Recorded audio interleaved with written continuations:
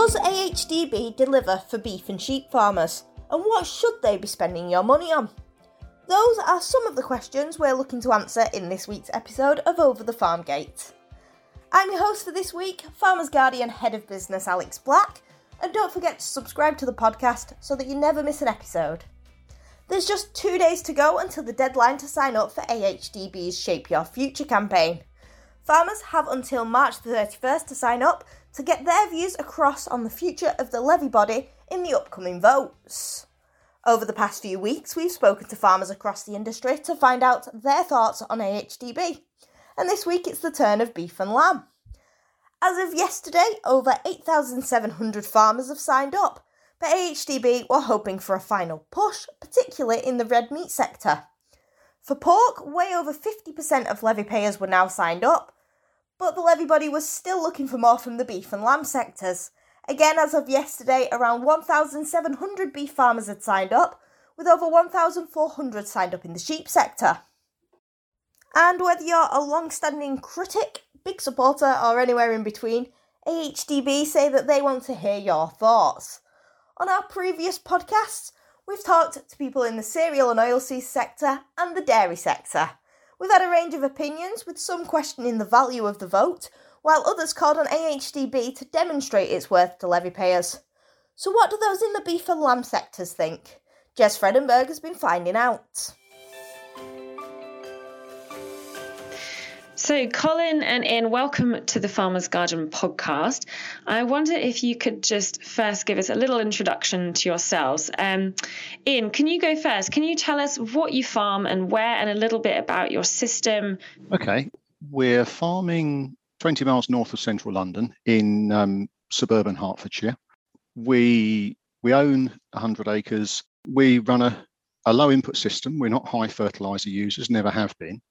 And in the last 4 or 5 years, I've got quite involved in regenerative agriculture principles and have moved away from fertiliser altogether.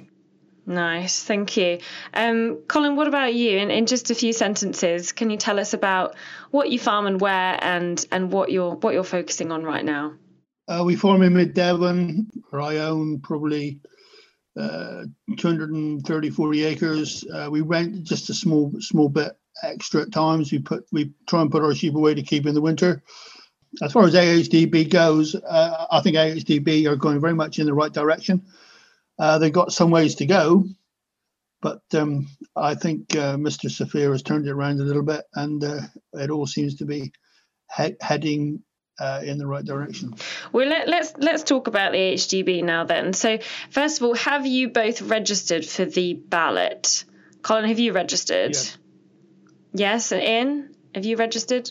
Yeah, great. Okay, so I think first it'd be interesting to just know, do you feel like you both use AHDB resources and services well? Do you think you get much out of it, and do you think it's really worthwhile? Colin, what about you? I would refer to the individual market reports practically daily, to be fair. On a Monday night, you look and see locally to see what happened at Exeter and Sedgemoor. There's Welsh markets as well, Ludlow, Ross-on-Wye and Welsh Pool. Tuesday, you'd have a look at Brecon, Bridge North, and probably Ruthin, who would give you an indication of what's happening. Wednesday would be Holsworthy, Hereford, and a few other markets. But it helps me to decide when to sell stock and when not to sell stock. To me, that is one hell of an advantage. Yeah, so you're really using that data by the sounds of it. Ian, what about you? Do you feel like you use the AHDB much? Not really. It's the people that my livestock are sold to that would make most use of it. I do think that the market intelligence that they assemble is the single most useful thing that the AHDB do for me, or generally for the beef industry. It's the most independent and the most thorough gathering of data into one place that we have. And there's generally some quite useful insight into where the market's going and what trends are. So I find that useful to look at, just to have a view for how my customers as store buyers will be thinking. The England Woodland Creation Offer from DEFRA and the Forestry Commission is now available. If you're a farmer or land manager, you could receive over £10,000 for every hectare of woodland you create. And you don't need to take your best agricultural land out of use. Because when you plant trees, you plant the future. You plant a legacy which rewards you now and for generations to come. Put down roots. Visit gov.uk/woodland creation. England only. Conditions apply. Okay, so it sounds like both of you, the market intelligence is really what's critical. Let's dig in a little bit more to what the ballot is actually going to contain, because we know there's going to be a whole bunch of questions on what AHDB money, the levy money that you will pay, is actually spent on. And I've been given an example question, so I've got one here. So basically the ballot is going to ask farmers to rank in importance a set of priority areas that each sector board has identified. And for beef and lamb, one priority area that has been identified by the board is protecting the reputation of beef and lamb and promoting the benefits to consumers. And they say that this will be achieved through educating consumers of the future, protecting and enhancing the reputation of the industry, and the We Eat Balanced consumer and marketing campaign, which I don't know if you've seen it, but is a campaign all about trying to including meat in a balanced diet. So I guess, guys, what if you were being asked to rank this in importance? The idea of protecting the reputation of the beef and lamb industry and promoting its benefits to consumers, the benefits of eating red meat. How would you rank that in importance in terms of 1 to 5? Is if 1 is not so important and 5 is really, really important? Colin, what about you? Going back to the AHD beef and lamb, I think you'll find it's AHD beef and lamb, but principally the sheep farmer wants something different out of it than the beef farmer. And I think there is justification along the way to actually split the AHD beef and lamb board, for beef and the other to have the investment for sheep. Well, I would want something completely different than Ian. 40% of our lamb product gets exported, as you well know, and that basically keeps our home market true. I farm to make money. I don't farm for the fun of it. I farm to make a living, to live, and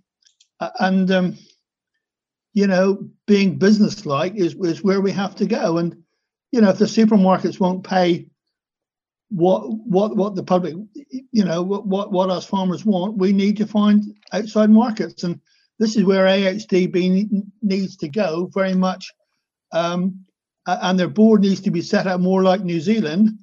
Instead of being chosen by government for these slots on the AHD beef and lamb board, it should be voted on. If we're going to have to stand on our own 2 feet as a government want us to do, the Secretary of State and DEFRA must give us more rein as to who we have on the boards, because they're all basically got to be verified by government. Well, the government don't want me to make a lot of money. They want me to produce food as cheaply as I can for the public, and they're not worried about whether Colin Rowland makes a profit or not. And we have to get into that mindset. We when we lose the BPS in a minute, by God, there's going to be some farmers squealing. Yeah, it's going to be really tough, isn't it? And I mean, it sounds like what you're saying then, Colin, is that you would rather, in terms of lamb at least, you would rather that the emphasis was much more on developing export markets rather than promoting it in the domestic market. I really wouldn't mind if the levy was put up to £1 or even £2, providing it was spent, because I think it's a good investment.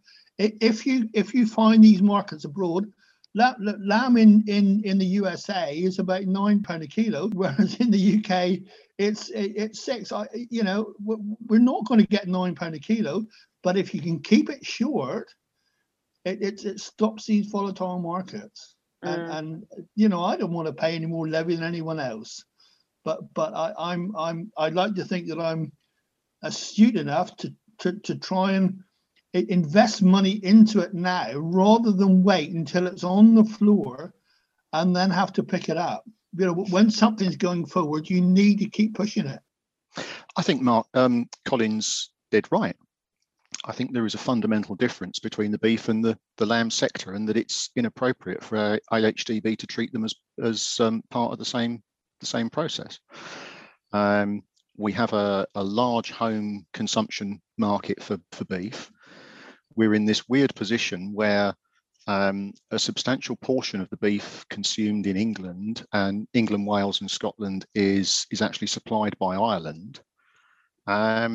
And we're also trying to export beef. So what we're actually doing is we're importing it and exporting at the same time. I would rather see a much stronger focus on the maximising the use of home-produced beef in the UK. And if the Irish want to export beef, let them focus more on the international markets. To come back to your point about the promotion of meat to consumers, I think it's fundamental. I think the AHDB are probably the only body in the position at the moment of actually addressing this.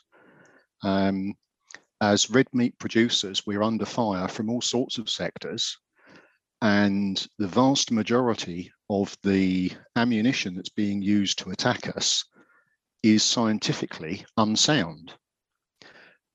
But it needs someone with the clout to be able to challenge that on a scientific basis, on a regular basis, in the media and in the national narrative.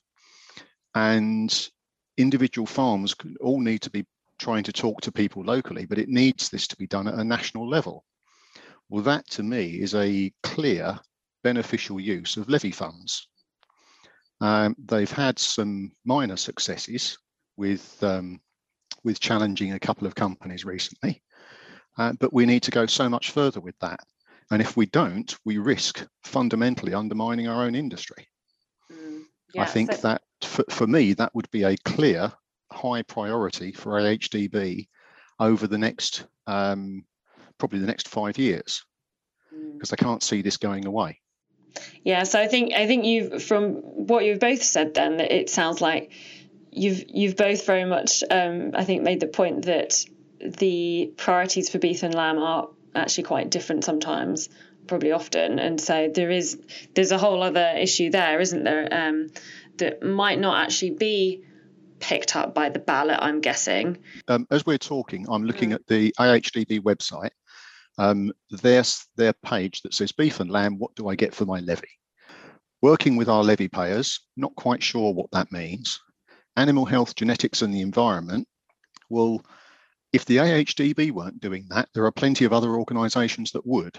And the farms who really consider that things like EBVs and the intensive improvement of breeding, if they weren't working with the AHDB, they would still be doing that. There's a commercial imperative for them to do so. So I see less of a benefit for that, for the AHDB being heavily involved in that. And then the other one they list on their page is farm to fork traceability, livestock information. We'll come on to that one, but that's a particular one that gets me angry. So. Oh, really?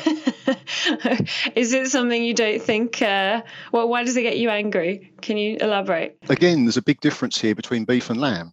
We have a cattle system that has worked very, very well. I've considered BCMS to be exemplary, probably the best government organisation that I deal with, whereas I'm well aware that there's an awful lot of dissatisfaction with ARAMS.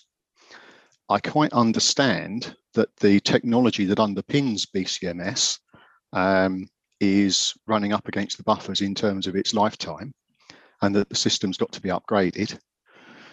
But I can't remember being consulted as a producer, and I haven't spoken to anyone yet who does, as to the system that should replace it and what should happen to our data. My big concern with all of this is that our data will be provided to the trade beyond the farm gate to great advantage for them, and we'll get nothing in return. Colin, is that something that that is a concern of yours as well? I agree with Ian to a certain degree over it all.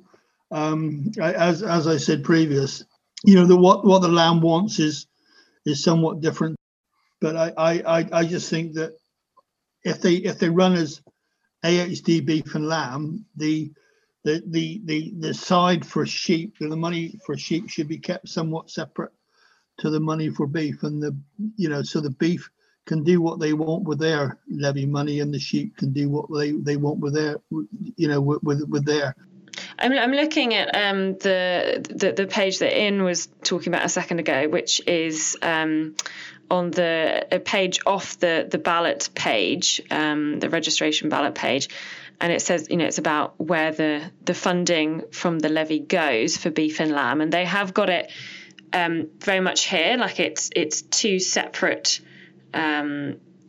streams basically. And just going back to the point you were making earlier, both of you, about marketing to the consumer and marketing abroad, if we look at beef, actually the amount spent on export development is more than anything else. It's 163 pence per levy collected, compared to marketing in the UK, which is 121 pence per levy collected.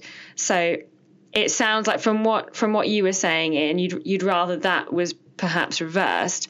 And if we go to lamb, export development is 24 pence out of 80 pence per levy, compared to 18 pence for marketing to the consumer. So there is actually more spent on export development for lamb as well than anything else.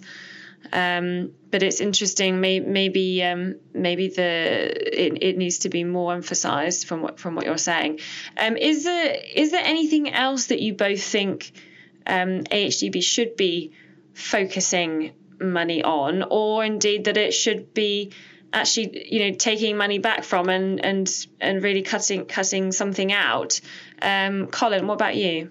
All these things I get in the post about better returns and that, most of it doesn't apply to what we do. We've cut our cloth over the last 20 years, and to make our farm somewhat profitable.